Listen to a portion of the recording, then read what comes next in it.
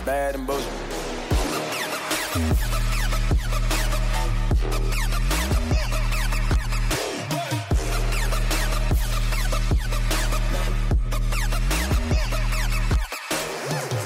Welcome to the Bad and Bitchy podcast. I'm Erin.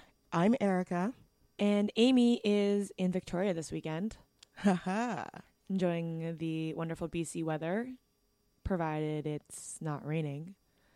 Or too humid like it is here. Oh, God. I'm going to BC next weekend to Vancouver for a wedding, and I'm very concerned that it's just going to be absolute garbage and just rain the whole time. And the wedding is like outdoors on the beach / in the forest. In the forest? Yeah, it's like an old scout campsite. So there's like a lot of tree cover. But I'm worried it's going to be very cold and awful weather-wise. I'm still stuck at forest. Listen, people in BC are not from Alberta. That's what makes us better. But the forest, though. You know what? Do I need to pull up a photo for you? Yeah, I think so. Because, like you know me and outdoors, it's like meh. Yeah, sure. Yeah. Images. All I'm thinking of, this is what I'm thinking. I'm thinking, what is the footwear that's going to... Well, exactly. That's why I'm concerned about the weather. Yeah. Because all I could see is sinking heels. Yeah, I'm wearing flats. Wedges? No, I have a sprained ankle. I can't wear wedges. Oh, okay. That's true. I saw your Instagram story. God, it's brutal. What happened? I was walking downstairs. And then you just... And it's like rolled. I was like going ba-dump, ba-dump down the stairs. Yeah, and yeah. my ankle just rolled and I crunched it. And it was blinding pain. So that was been fun. I've done that. I've sprained my ankle on stairs before. It's not fun. No, not at all. No. Anyway, how are you? I'm tired. I had a full week. But I'm happy. Great. That I had a full week. So, good for business. It is good for business. Yeah, I made money this week, so I'm totally happy. Great. Oh, and I was on 1310 News. Yes. And I got to talk about, you know, how awful I thought the Minister of Finance's communications was. Oh, okay. And the royal wedding. Yeah. And something about hockey that I just glazed over. I'm just like, oh, this is where I don't contribute. I have nothing of value to say. No, nor do I care. I helped Octiva, the Ottawa Coalition to End Violence Against Women, film a PSA this week. I saw that. For the Orders Up campaign that we helped organize the first event for. Yep. So basically, this is a campaign based in Ottawa, but it's definitely applicable to the wider hospitality industry. So basically, we're trying to address the issues of sexual harassment and sexual violence in the hospitality industry. And there's a big campaign coming out June 1st. Yep. So it should be really interesting to see how that all goes. What's interesting to me now is that ever since that event we did, I choose where I eat very carefully. Mm-hmm. So, for example, I had a meeting this week with somebody. We're putting together a project, and she said, well, where do you want to go? Atari or El Camino? I said, I'm not going to El Camino. Oh, no, I don't go there either. Yeah. I'm not giving them their money. I'm not supporting them. I'm not going to Riviera. I side-eye every politician that shows up at Riviera, by the way. Sure. Catherine McKenna. Anyway, I don't think that you could say you're for women and then support businesses that obviously have covered up harassment. Yep, I agree. And I definitely play the role of feminist killjoy when people tell me that they're going to El Camino or any of those places. I'm like, oh, well, do you like supporting a sexual harasser? Yeah. And I will say, I'm not going there. And this is why. Yeah. And that's it. And, you know, if people want to go without me, fine. I don't give a shit. I'm just like, I'm not doing it. I'm not going to sit there and eat their food and smile and laugh and buy their drinks and then get on a podcast the next day and be like, oh, I had such a great time last night at El Camino. You know, like that's just hypocrisy. I just think. Anyway. I digress. Anyway, so let's get into it. This week in feminism, Erica, as you know, it is primary season in the United States, and this past week saw several elections across the country. One of the hottest contests was the Democratic gubernatorial primary in Georgia between Stacey Abrams and Stacey Evans. And this was very confusing to me when I read about this. I was like, they're both named Stacey. Who would have thunk? It's not that common of a name. No, I don't know a single Stacey. You know why? Because we don't hang out with Tiffany's. Seriously. Also, like or Becky's. Also, the Babysitters Club isn't real. So. Yeah. Listen, Stacey was the coolest one. She was. Word. As a lover of the Babysitters Club from back in the day, she was. Anyway, Georgia has a history of being a red state, but with more young people moving to Georgia and specifically Atlanta, the political landscape in the state is beginning to change.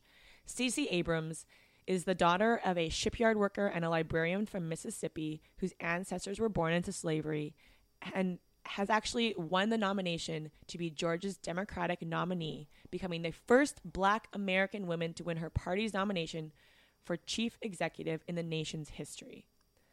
While politically Abrams and Evans aren't very different, their approach to targeting voters was very emblematic of some of the issues facing the National Democratic Party. Evans's plan, so the white woman, was to target the existing Democratic base and try to bring back the 2016 Obama-Trump voters, which would basically be rural white people. Mm-hmm. Meanwhile, Abrams's plan was to target the existing Democratic base, of course, but to also target those who had never really voted before, you know, women, Black people, and young people. And so, Eric, I know after the 2016 election, you posted a lot on Facebook and on Twitter, and you still continue to do so, about how Black women or Democrats need to give Black women the credit that they're due for keeping the Democratic Party in office. They really should kiss their feet, to be honest. I don't like Black women will save the Democrats from themselves. And you know, it's also because the message is one that the Democratic Party alludes to but doesn't support with policy and will cave on and sacrifice in a heartbeat. So, to be honest, I really do think that Black women could be that sort of pivot point between those economic issues mm-hmm. and the more progressive type issues. So I think that's just embodied in Black women and Black female advocacy. And that's why when Black women fight for something, everybody benefits. I don't know what the Democratic Party is doing, to be honest. I don't know why. I don't understand how they could just, how they could screw up all of the goodwill that has been building for the last 2 years. But they will, make no mistake. Yeah, like it's really weird if you listen to a lot of American political podcasts and read a lot of news about the Democratic Party. You know, their message is always to like go and talk to the voters, appeal to the voters, but their policies, as much as they talk about appealing to the voter, I don't know that they understand who their voters are. No. I think they do. Yes. But they don't really understand. They're still talking to Black people, brown people, young people in the same way that they talk to rural white people. Yeah. And that doesn't resonate with them. Yeah, that's true. I also think they're very corporate. I think the Democratic structure is just too corporate for its own good. And so these corporate values that they embody, and of course the money that they get, does like it subverts the actual the actual brand, the actual values that are supposed to be of the Democratic Party, and they so easily sacrifice them just for a position that they think will win, and the position never wins. That's the thing. Yeah, the Democrats strike me as like your mom and your dad trying to be cool and just failing miserably. Howdy, kids. You know, they're like dad jokes abound. And it's just like awkward and uncomfortable and always falls flat. I will say, though, that like the one politician who hasn't really been embraced by the Democrats, but is actually doing a decent job at trying to engage these different voting blocks is Cynthia Nixon, who we talked about a few episodes ago. Mm-hmm. And at the recent Democratic convention in New York, I think for the state, I'm not 100% sure exactly, they were trying to promote Andrew Cuomo as being super progressive and super awesome. And fuck Andrew Cuomo. It was just like a lot of the same thing. Like, oh, like let's support Andrew Cuomo and not call in Cynthia Nixon or try to understand where she's coming from. Right. And so, yeah, it goes back to the National Party being just very corporate. Yeah. Because they're just so uptight. Yes. And they would rather support, and this is the thing, the Democrats have, they love legacies. Mm-hmm. You know, they love, they don't understand that centrist policies are just not in vogue. Like, people want change from those. And it's the same thing happening here with the Ontario election, I think. It's just not popular anymore because people have seen the fallout for the last 30 years.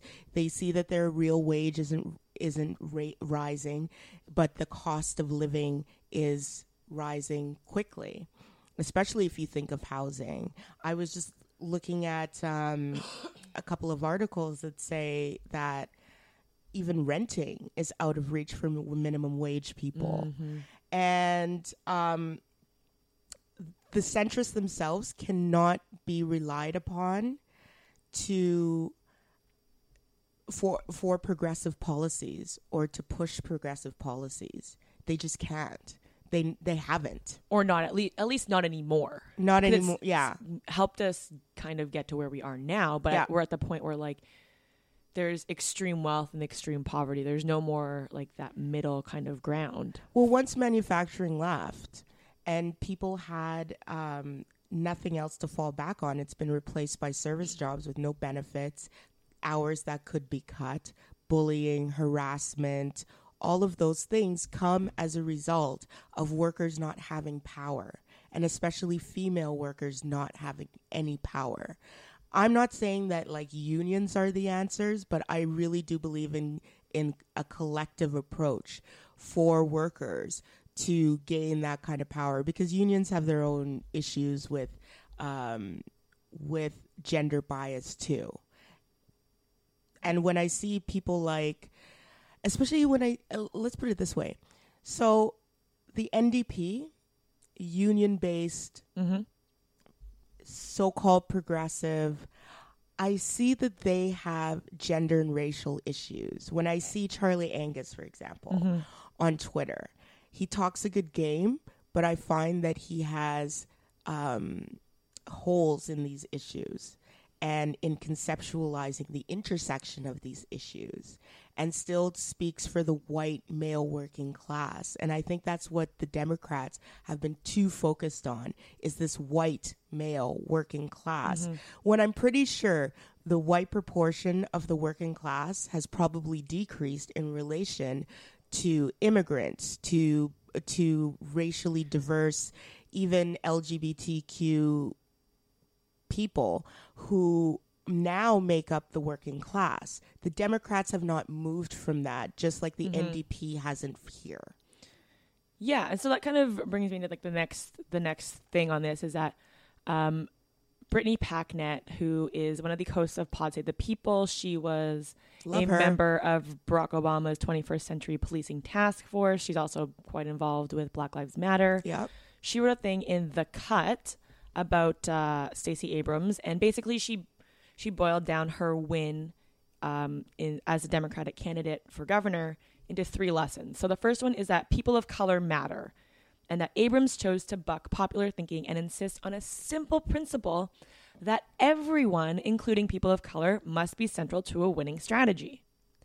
She also says that Black women are leaders for all people. So Black women vote more than any other demographic, and people will vote for Black women if given the opportunity, which bucks conventional thinking again, thinking that people only want to vote for white people.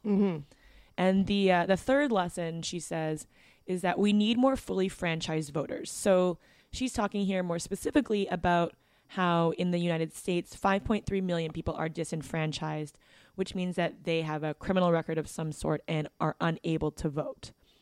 But at the same time, while you have this block of people who can't vote, you also have to offset that block with new Americans, young people, and people who haven't voted before, because until those people are able to get their rights back to vote, we have to engage other types of people. There's I mean, this is not like... it's not rocket science. Yes, exactly. But it's the conventional wisdom that these parties and people in power, that's what they run on, because they know nothing else. They think that everybody else is an aberration and not the changing status quo. So when we talk about demographics, when we talk about changing relative economic power, etc., that means that the status quo, or what is the baseline, is changing. What I find is that the Democrats and their corporate selves, I'm really not, you know what, like Chuck Schumer, Nancy Pelosi, the Clintons, they just leave a bad taste in my mouth, because they will say all the right things and they won't back it up with anything. So they never, ever come out and speak for you. They can't, because their positions are privileged. Their positions have that power privilege of corporatism. So they're not going to come out and actually develop policies against that corporatism, just like the Republicans won't either. When people say they want change, I really do think it comes from exactly that disenfranchisement of the of not only the working class, but people in general. The civic discourse they're even trying to change that civic discourse. What I mean to say is, the discourse that we're having in politics right now is not because the power structure allowed it to happen. It's because people found a way to make it happen. And they did so through Twitter, Facebook, Instagram, and really crowdsourcing these ideas and pushing them to the forefront. And now media is caught in it, because media, if they don't talk about what other people are talking about, become irrelevant. And I really do think that, as much as we talk about the bad of social media, that's the good. It's changed entire conversations. And it's held people to account regarding those conversations.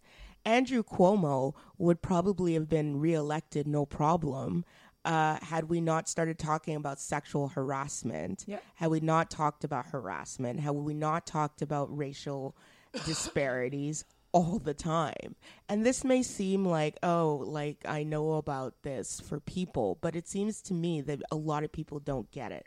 A lot of people in power don't get it. And they don't want to get it. They've never had to think that way. So why should we trust them with creating policies for a new paradigm in both of our countries, in both Canada and the US? It's funny because these are also the same people who are asking us to be innovative. Sorry. Like they can't think outside the box about like the different types of voting blocks. But you know what? We need more innovative policies. Sure, Jan. That is so true. Oh my gosh. So how would they recognize what innovation looks like? Exactly. It's a fucking blind leading the blind. Anyway. That's true. On that note. Erica, I know you're really pumped to talk about this next topic. Yay. So it was announced this week by the commissioner of the NFL, Roger Goodell, that football players would be required to stand for the national anthem, much like they are in the NBA, and that if they wanted to continue protesting during the anthem, it would have to be off the field and basically outside the view of cameras. To those players who continue to protest on the field, they and their teams, for therefore allowing them to protest, would be subject to fines. The announcement comes after a tumultuous year for the NFL, where an increasing number of players protested racial injustice during the national anthem before games. As you will recall, this all started in 2016 when then San Francisco 49ers quarterback Colin Kaepernick started taking a knee to raise awareness of police officers killing unarmed black men and boys. Last season, President Trump frequently expressed his dislike of these protests, which put pressure on the league, but he also confused the intent behind the protests, saying that the players were protesting the flag and the anthem and were acting un-American. This week, following the announcement from the NFL, Trump said that NFL players who protest should be kicked off teams and possibly even out of the country. I love this story. I really love this story. And I'm not being sarcastic. I truly, truly love this story because exactly what we were talking about in the last story, this is how it plays out. The NFL, okay, so first off, the players who continue to protest on the field and their teams would be subject to fines, but basically they would have to protest outside of the view of cameras. Like, that's the only camera that matters. It's so bizarre. Like, have you never heard of a video camera and live stream, dude? Oh, yeah. Like, this is my point, is that the people who used to be in charge, I don't even know if they figured out that they're not in charge anymore. Like, Roger Goodell. You know what's going to go more viral? A video that a player takes of them and their like teammates protesting rather than your fucking wide angle shot of the field with everyone else standing there. And guess where the news reporters are going to go? To the viral clip. Exactly. So this is trying to close the barn door after the horses left. Mm-hmm. That's what it is. And this is another way where people in power have no clue about the actual implications. Well, it's trying to control the narrative when you don't understand what the narrative is and you don't know the power of the people and you don't understand it. Yeah. You don't understand the political environment, but two, the technological landscape. Thank you. And that is exactly what I come back to all the time with these big organizations. They don't understand that they are not setting the standard anymore. And that anybody with a cell phone and a decent, Twitter, Instagram Facebook count can subvert that authority, and that's the point. And that's why I love this story, because it is so backward. I'm just like I think good luck with that. But it's also going to show like how much disregard the NFL has for black people, because so the way that this kind of rolled out was that the NFL said that the coaches voted, but they didn't vote. They took a survey, and it didn't go through the union. It didn't go through any of the actual formal channels that a responsible organization would have done. Yeah. It was entirely irresponsible. Yeah. Yeah, exactly. I like, in my opinion, Roger Goodell just lied, basically. I mean, he's lied about a lot of things regarding this whole situation. But I love how he is like chief liar now. I mean, I mean, I'll give him second liar. okay. I'll go. Well, yeah. Trump is yeah. Okay. Nothing compares to that, to be honest. Sure. But Roger Goodell is now in a situation where he is choosing one set of fans too over another. Yeah. So he is happy to placate white fans because the white owners, I think what happened was that the white owners came together and say, we can't allow this to happen. And since they said, and since, you know, the NFL pretty much runs like a plantation, Roger Goodell, the chief overseer on the plantation, is like, okay, well, sure, massa, I'll do anything, even though he's not black, but you know, this is my analogy. So he whips the slaves into shape, and they're just supposed to act accordingly. Unfortunately, slaves are prone to rebellion. I'm just saying. So another thing is that I would love to see if black audiences turn off the NFL and how that will affect the viewership. Because I think this is a time when black people have to coalesce and have to galvanize and say, you know what, if you're going to treat us like this, we're not going to watch you. Because the NFL, I would love to know how much or which proportion of their viewership is black or non-white. I would love to know. And I would love to know if that has an economic effect on the NFL. But do you really think that the NFL cares if black people are watching? Because, like, if you think about it, the people who are going to football games are white. Like, really? Like, if you think about, like, if you're watching a football game, do you see that many black people there? More in Oakland. I mean, sure. I don't know. I don't know the proportion. I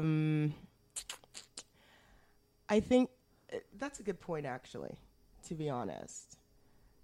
So I'm just trying to think of, like, when I watch football. You don't see you'll see maybe like the occasional black person with like all their white friends. That's true, actually. It's not like it would be like if you're watching a college game. In my opinion, I don't know. Now that's an interesting observation, actually. But this is the other thing. The NFL is losing viewer. Oh my gosh. Okay, here we go. So the NFL is losing viewership. For many reasons. It's not necessarily because of the kneeling ban. It's just because times are changing. Kids aren't growing up as much involved in specific sports or in football. Also, like, the league has been garbage the past few years. The league, well, I mean... in terms of football quality. I mean, they don't even stream, really. No. So... they're a dying institution in a way because they're relying on old technology. So they're relying on television rights, and, you know, Super Bowl and Super Bowl advertising to sustain themselves, basically. And a lot of people just a lot of people don't have those cable packages. That's why most of their fans are older. They skew older. Mm-hmm. So I'm looking at actually a survey right now. It is the NFL fan audience report. It's from 2015, so you can take it with a grain of salt. 16 to 24. Ages 16 to 24 are scoring the lowest figures of fans by any age group in the U.S. They're more like 16 to 24-year-olds are more likely to watch the games online and less likely to tune in on television. So television itself is just losing a generation. Absolutely. The fact that the NFL is so tied to television and that's where they make their money is losing a generation, so it skews older. Now, that's where I think that's where Black people or Black fans can make a difference. And if they are tuning out of the NFL, then the NFL has a problem. Mm-hmm. So I know I won't be watching. Ooh, and you're a pretty diehard. I am. How do you feel about this? I feel like I might turn on this in a second. But I just, I stream games and I just don't have the need, I guess. Yeah. Also, it used to be a thing between me and somebody I was seeing at the time. And now that we're not seeing each other, I'm like, fuck it.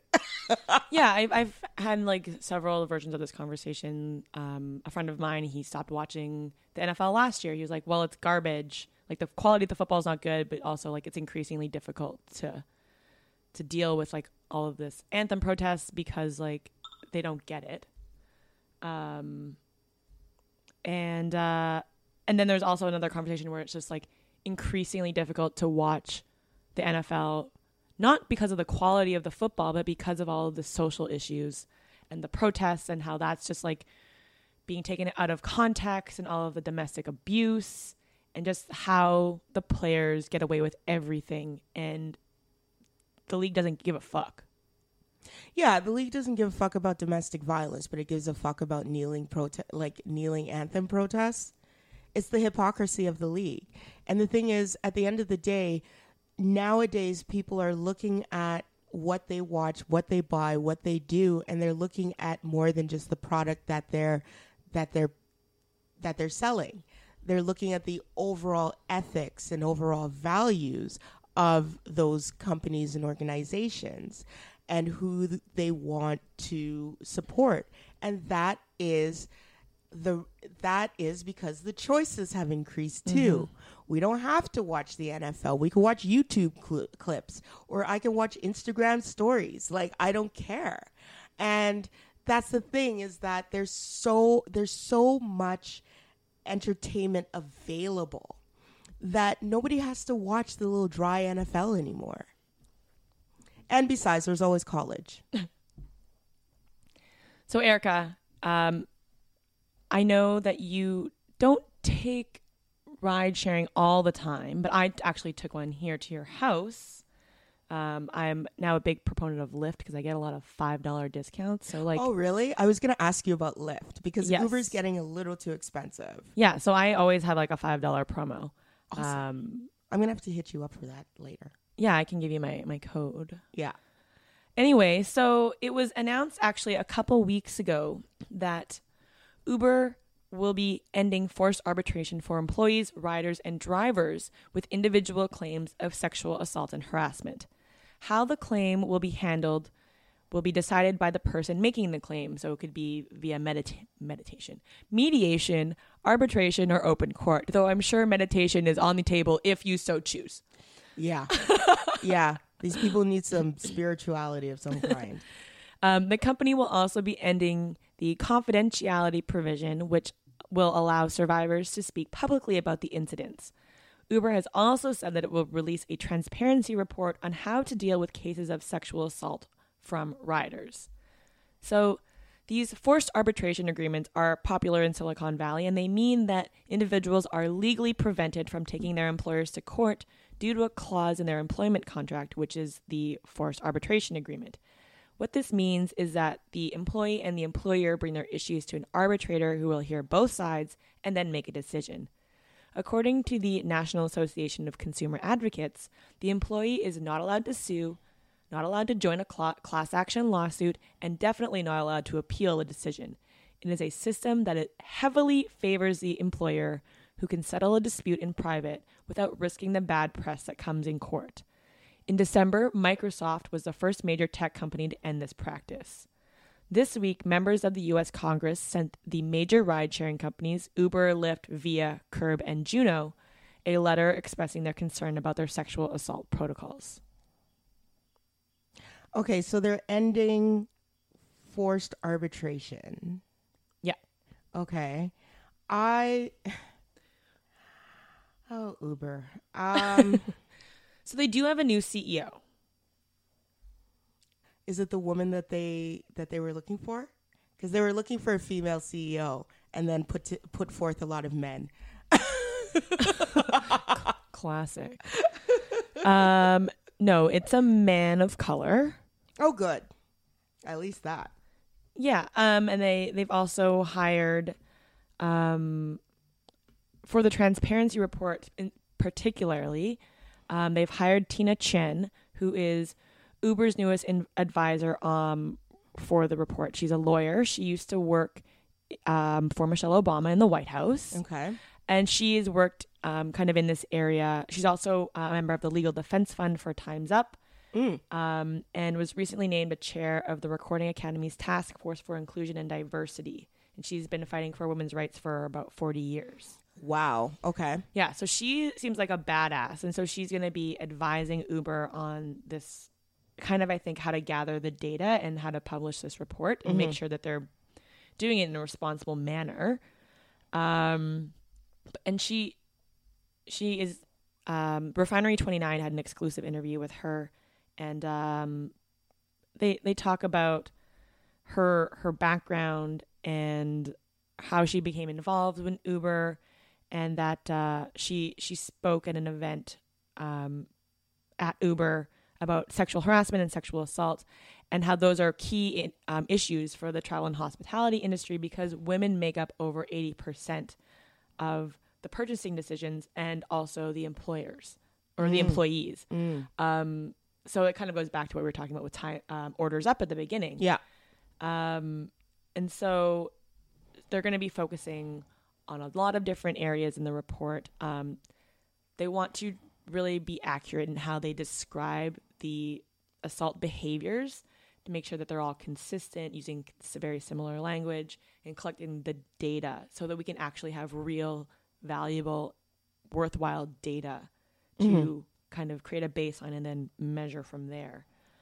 So she says that, that the report is going to take some time to compile because they have to kind of set these baselines. Fair. And she says that to expect like massive progress between year 1 and year 3 is probably unrealistic, and it's more of a longitudinal kind of.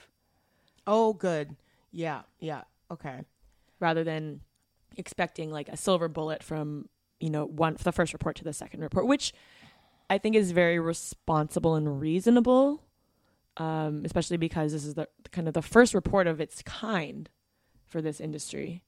But I'm interested to find out like how the data collection and report and like behaviors change the further Uber gets into like self-driving vehicles and that type of technology. Well, I'm looking at this, and it says this piece in Refinery 29, and it says, like Uber, Lyft is also removing its confidentiality provision, which I think you basically alluded to in the first part. And there's some shade. So Lyft says the Me Too movement has brought to life important issues that must be addressed by society, and we're committed to doing our part.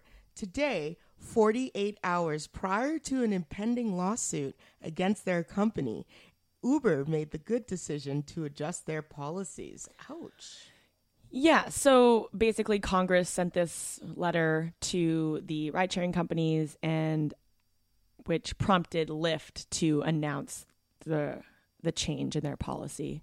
Then I guess Uber followed suit. It's interesting to me that Congress felt the need to get involved. Yeah. I'm actually surprised by that. It's weird. I don't know what Congress wants out of this. I really don't. I'm surprised. I'm questioning their motivation, but even a broken clock can be right twice a day, right? But I'm actually surprised at the number of forced arbitration agreements. I was just about to say yes. Because the fact that that's standard practice in Silicon Valley is something that like hasn't permeated my social media feed as strongly as like many other topics. But we talked about this with Stormy Daniels, right? Yes. And the rise of these non-disclosure agreements, or these agreements that prevent you from saying anything negative about a company you worked for. And my thing is, if that's your truth, you have an all right, you're experienced that, you have all right to say so. But I think the relative power disparity is what's troubling. The fact that these big companies can basically bully you into shutting you up and then pay you off is exceptional and exceptionally troubling.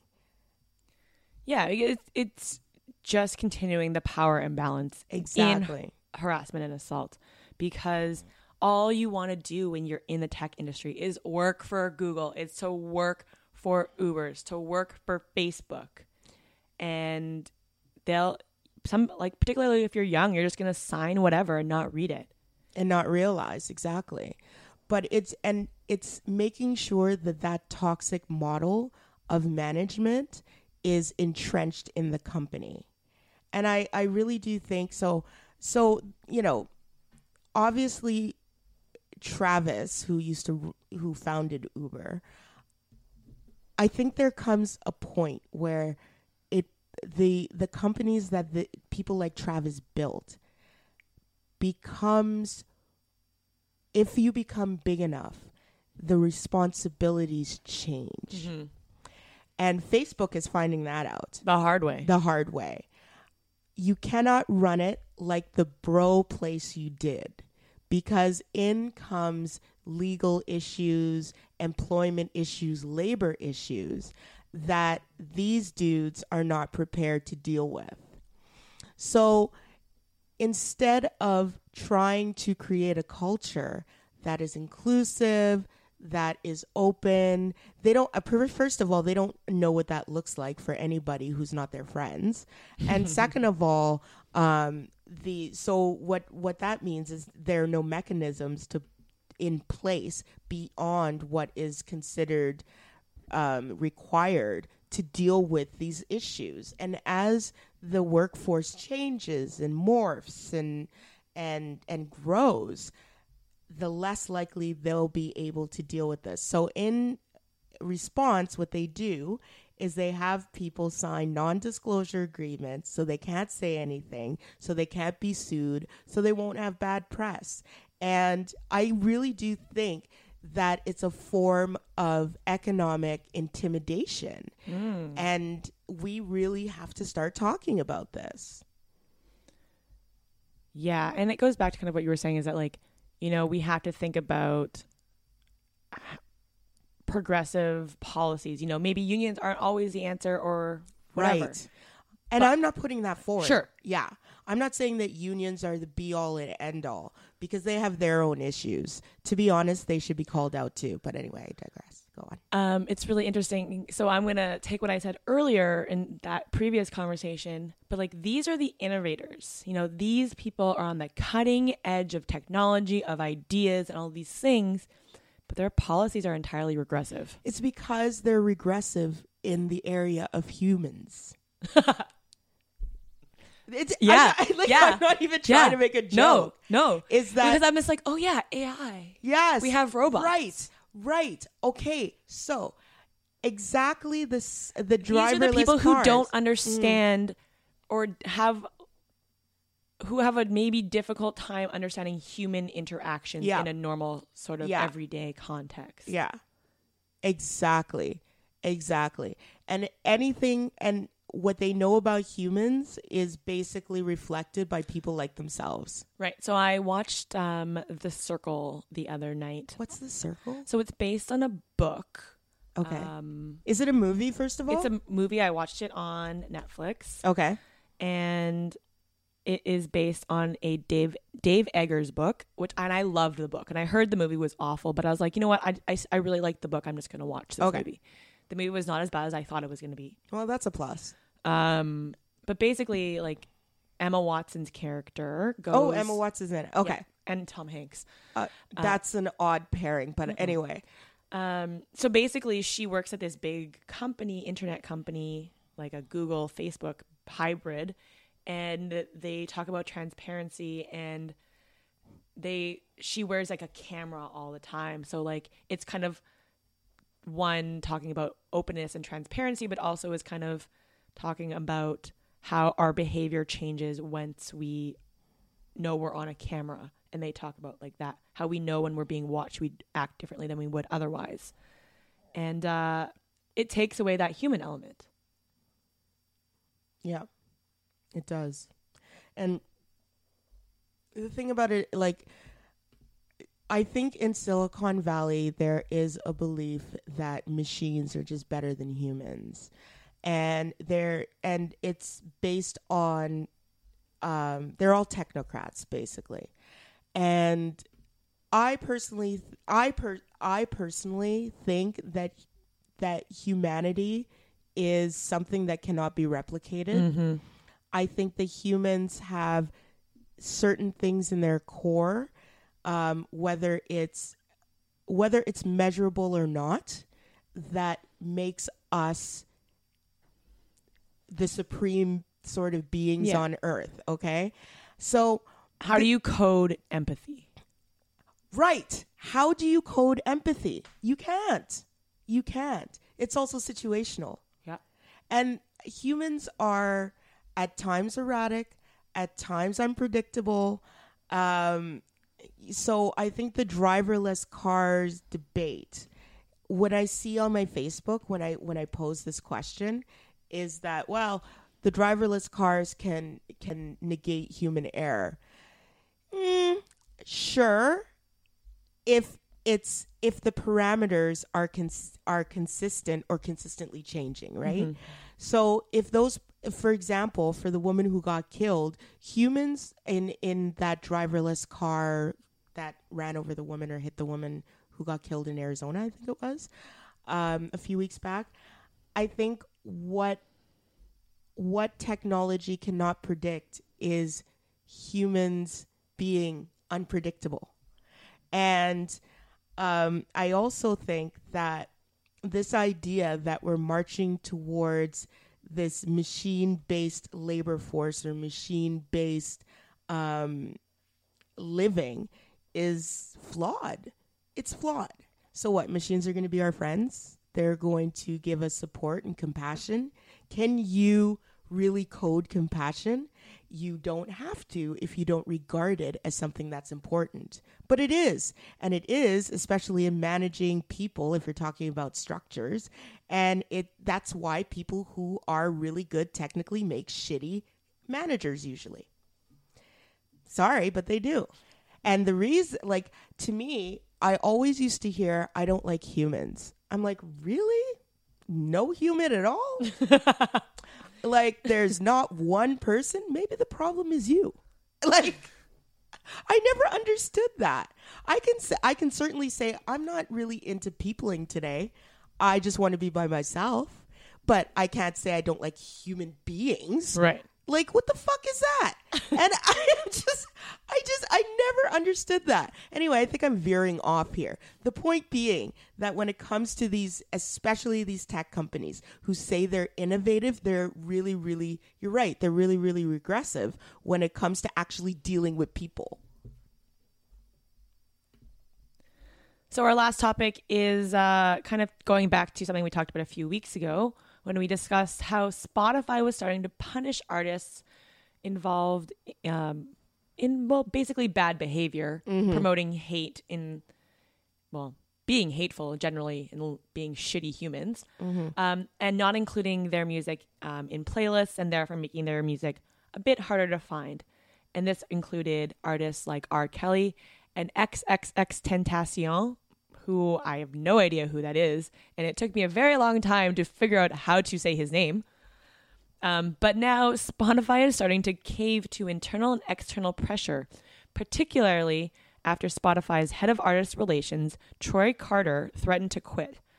However, external pressure has been coming from many directions, including from one of hip-hop's faves, Kendrick Lamar, whose reps have been putting pressure on Carter, going as far to say that Lamar will pull his music from the platform if the policy isn't changed. This is such a bad look. This is y'all's, man. Like, Because this is why I just pay attention to the music fans, hip hop fans view Kendrick Lamar as kind of the adult in the room. Mm-hmm. He is the moral compass. He is being an activist through his music. He just won the Pulitzer Prize. It used to be Nas, but we know what happened there. Well, just saying. yeah. Yeah. So this is a great example of why you shouldn't like stand for artists. They're problematic. I mean, all our faves are problematic. We say that all the time. Yeah. Don't have a fave. Don't look up to anyone, and you won't be disappointed. Yeah, and you can admire people for things they stand for. That's fine. This is the same Kendrick Lamar that that checked a white fan over the N-word at one of his concerts recently, who basically said, "Oh, we shouldn't be using that." Da da da da da. Okay, that's another discussion in itself. But where is that outrage for domestic violence? Why is it that, and this is particular to black men. You can at me if you want to. I don't give a shit. But black men especially can fight for civil rights and be misogynist at the same time. And I just want to put that out there. And so, which is why black women are usually the arbitrators or arbiters of these kinds of issues, is because they don't roll for us at times. At me if you want to. They really don't. They still perpetuate that patriarchy and that misogyny that we see in the greater public. And to me, that's what Kendrick Lamar is doing. Now, will I stop listening to Kendrick Lamar? No, but I take every artist with a grain of salt. If they're starting to say certain things that I like, I'll retweet.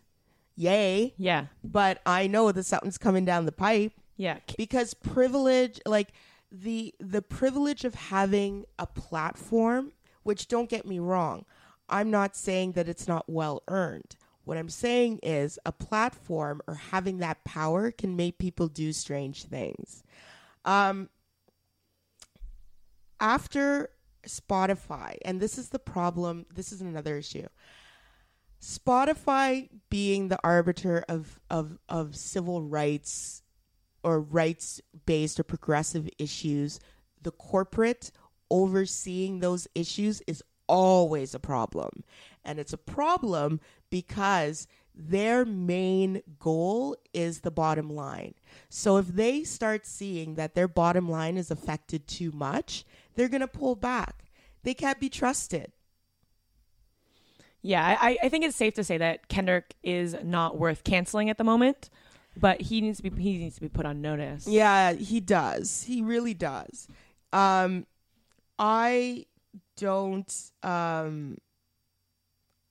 don't blame Spotify for No, they're in an awkward position. They're in a weird, awkward position. And they have shareholders too. And didn't they just go public? Yeah, they made this mess themselves. Not that it's a mess yet, but it has a potential to spiral out of control. It does. And the fact that they have this policy, while is good on paper, who's going to decide which artists are included and which aren't? Well, and then what happens if they walk back their policy? Are people going to leave the platform? Like listeners, are they going to leave the platform? Are they going to cancel their premium subscription? Right, because that's what they care about. Yeah. At the end of the day, they're just making these moves to solidify get social capital. Yes. Oh, thank you. That is perfect. Social capital. Yeah. I like this. To get social capital. Yeah, because social capital adds a premium to the brand. Yep. They're woke. Wow. I like sometimes you just say things, Erin, and I'm just like blah blah blah blah blah. Oh. Okay. There you go. On that note, I think I'm done.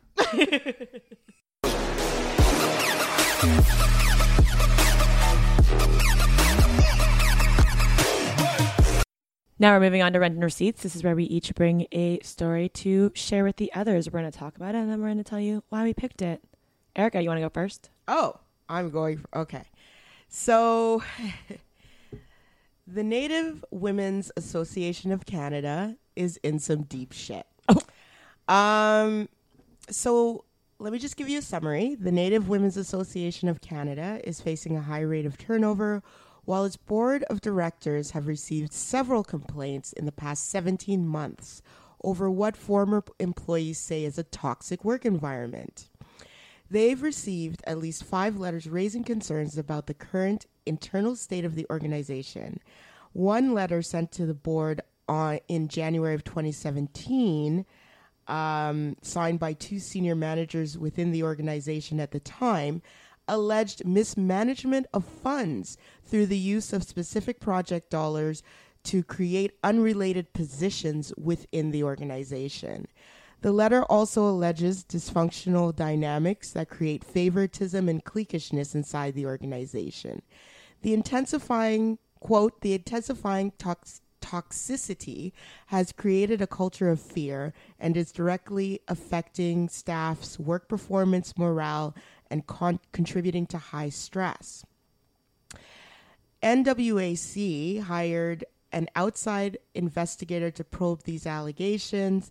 The investigation determined there was no contravention of the organization's hiring and harassment policies.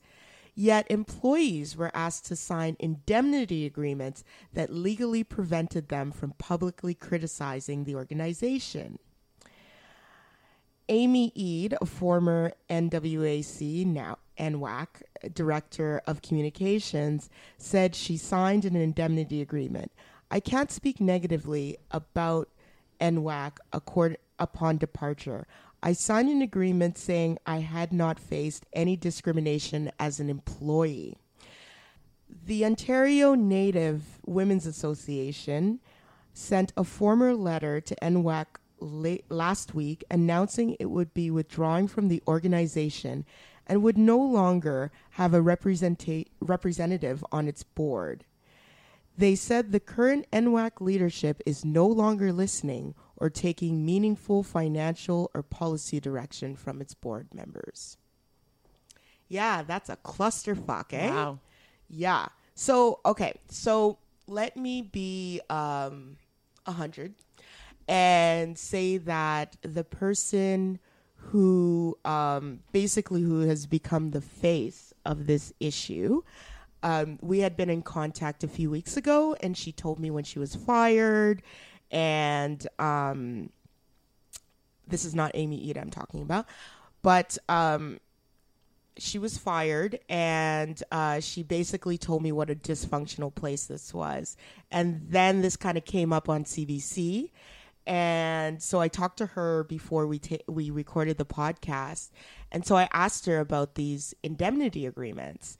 And what she said was that she herself, after she was fired, was brought into a boardroom with the executive director and 2 of her underlings, and basically told to sign the agreement or else she wouldn't get a specific amount of funding due to her firing. So it included the money that she was offered, included her severance plus a top-up.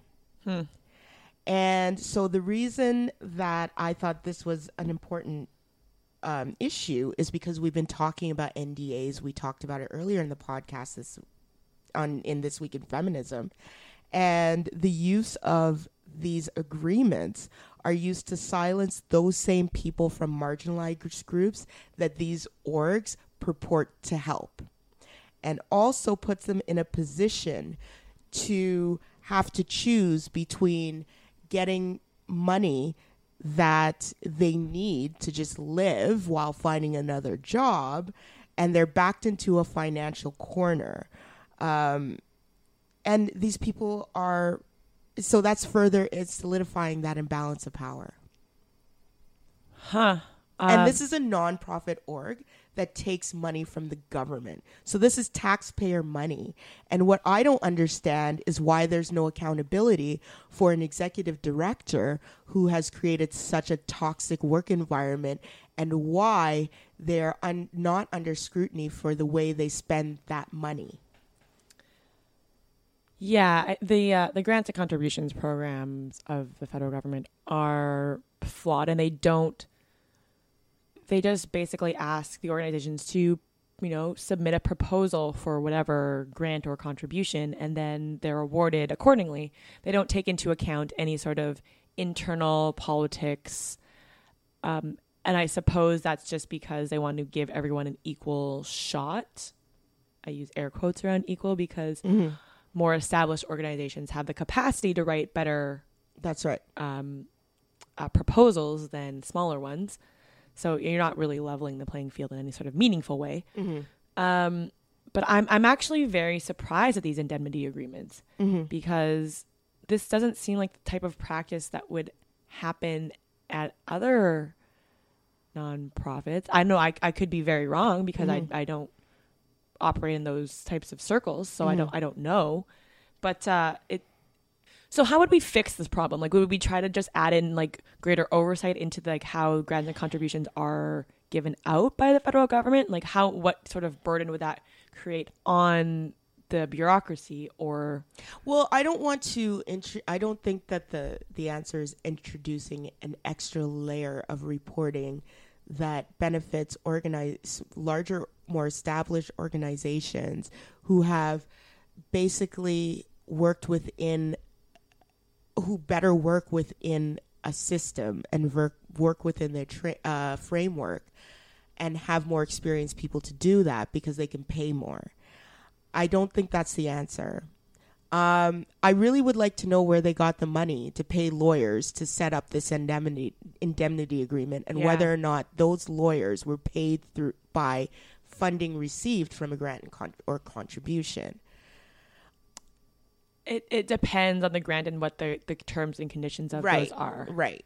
So that troubles me. But what really troubles me is that what we have is an organization that purports to use marginalized people to enforce their own level of white supremacy.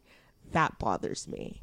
And because I can guarantee that a lot of these people, what she was telling me, actually, the person who I spoke to, was that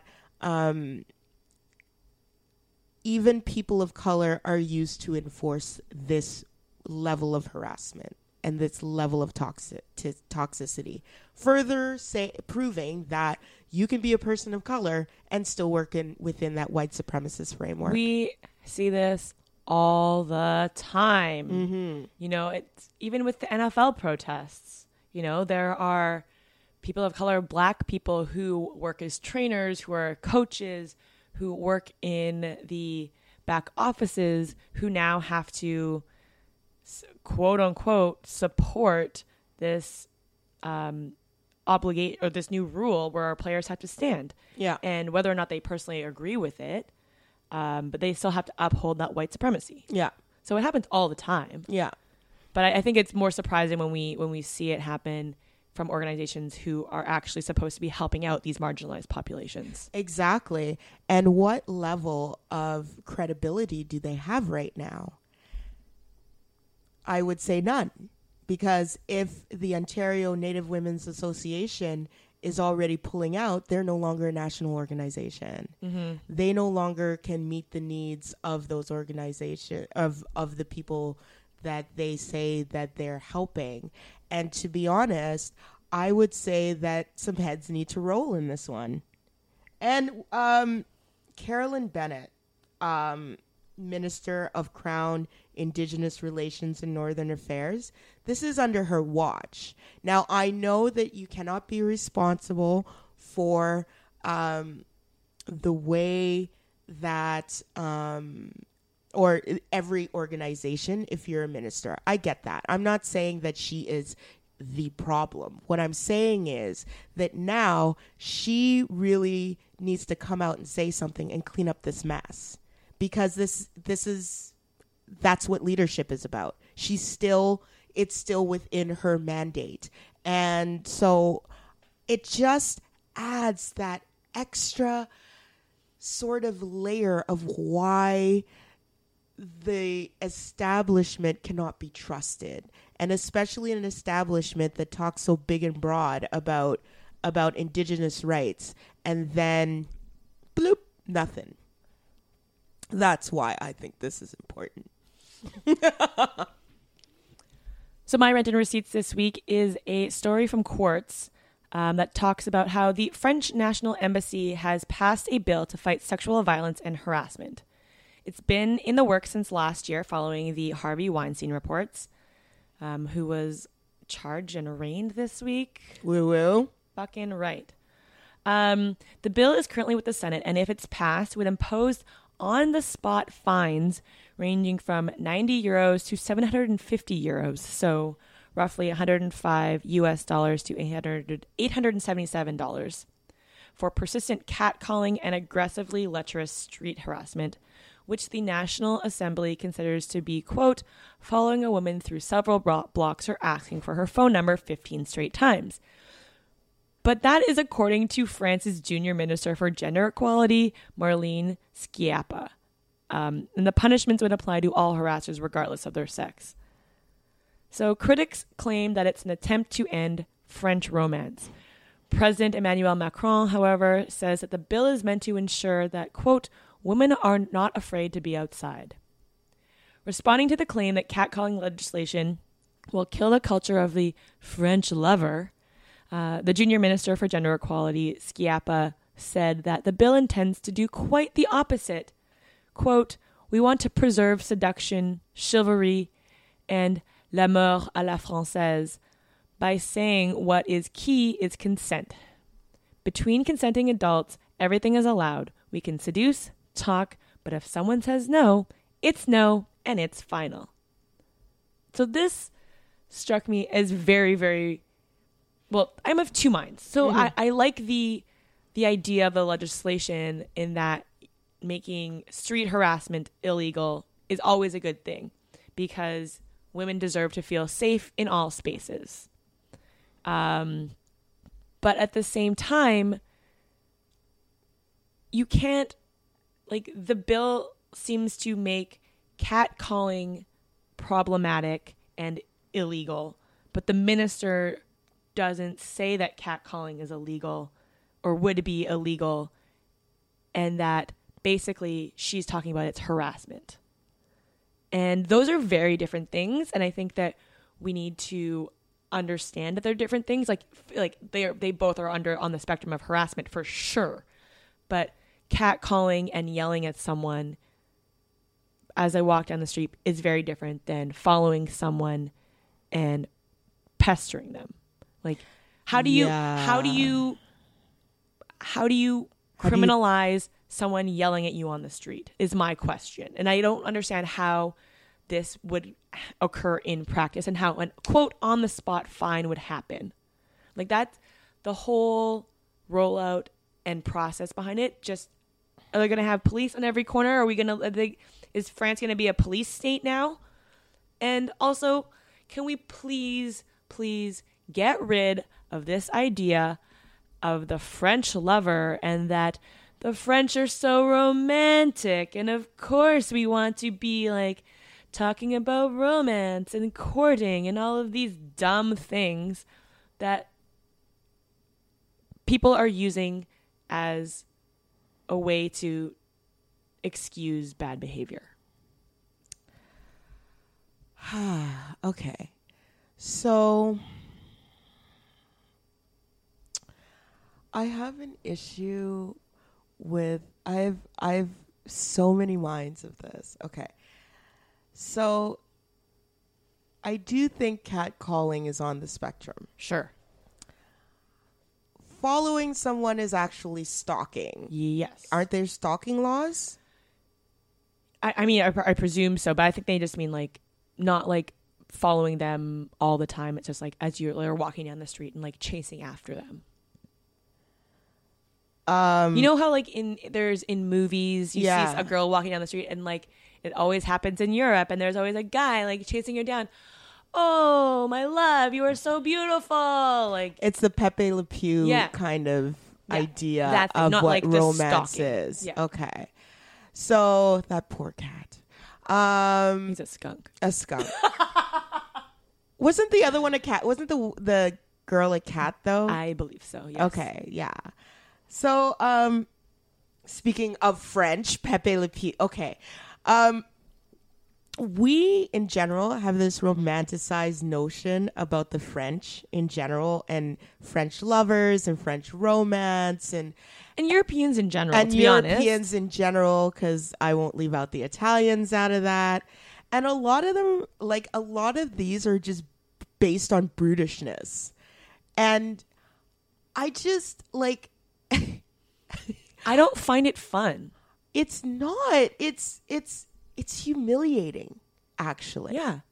I'm not sure what the answer is because I don't think that the government can legislate this. No. I don't think that they're going to be able, and it's just gonna bring in more animosity towards the state. Mm-hmm. I really do think that bystander intervention is more effective in these cases. I would 100% agree. I think that we need to empower ourselves and empower others and individuals to call this shit out. Because I'm here for public shame in certain circumstances. That's how attitudes change, really. It's because the community around you is like, this is not acceptable. Yep. And not because government says that this is not acceptable, we're putting in legislation. Well, yeah, and it goes back to stories that I've shared before about Yeah. friends who have been with their groups of friends and someone said like, oh, don't be such a pussy. And Yeah. they were like, actually, that's not appropriate to say. Well, didn't you just start out this episode by talking about how you're a feminist killjoy? Yeah, Well, there you go. I'm that bitch, too. totally. And so I'm the person who, if I Yeah. see a guy harassing a girl on a street and just like trying to like talk to her and she like is very clearly uncomfortable, I'm going to stand there and wait and see what happens before I can know like whether or not I need to intervene or if she's okay. Yeah.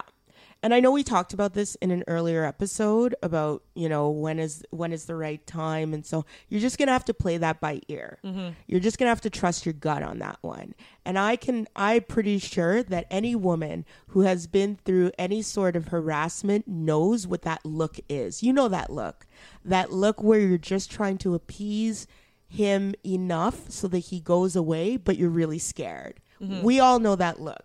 And maybe men don't know that look, but hell, men can be bystander. Like, in fact, unfortunately, I think men carry more weight in that because men only listen to other men. Yep. When they're like, yo, that shit is rank. Yep. You want to be a good ally? Start there. And if there's anybody out there who's teaching any sort of courses or classes in terms of bystander intervention, when it's right, when it's not right, yada, yada, yada, I would say even accidentally, like, being a bystander is better than not. But if there anybody, like, who has those classes, like, let us know. I would like to know if that's even actually being done. So thanks for listening. And don't forget to follow us on social media. You can find us on Twitter at Bad and Bitchy, on Instagram at Bad and Bitchy Pod, on Facebook /Bad and B Podcast. And don't forget to email us. Send us your questions for our Dear Bitches column, advice column, and forward any articles you think that we might be interested in. badandbpod@gmail.com. Bye. My bitch is bad and bullshit.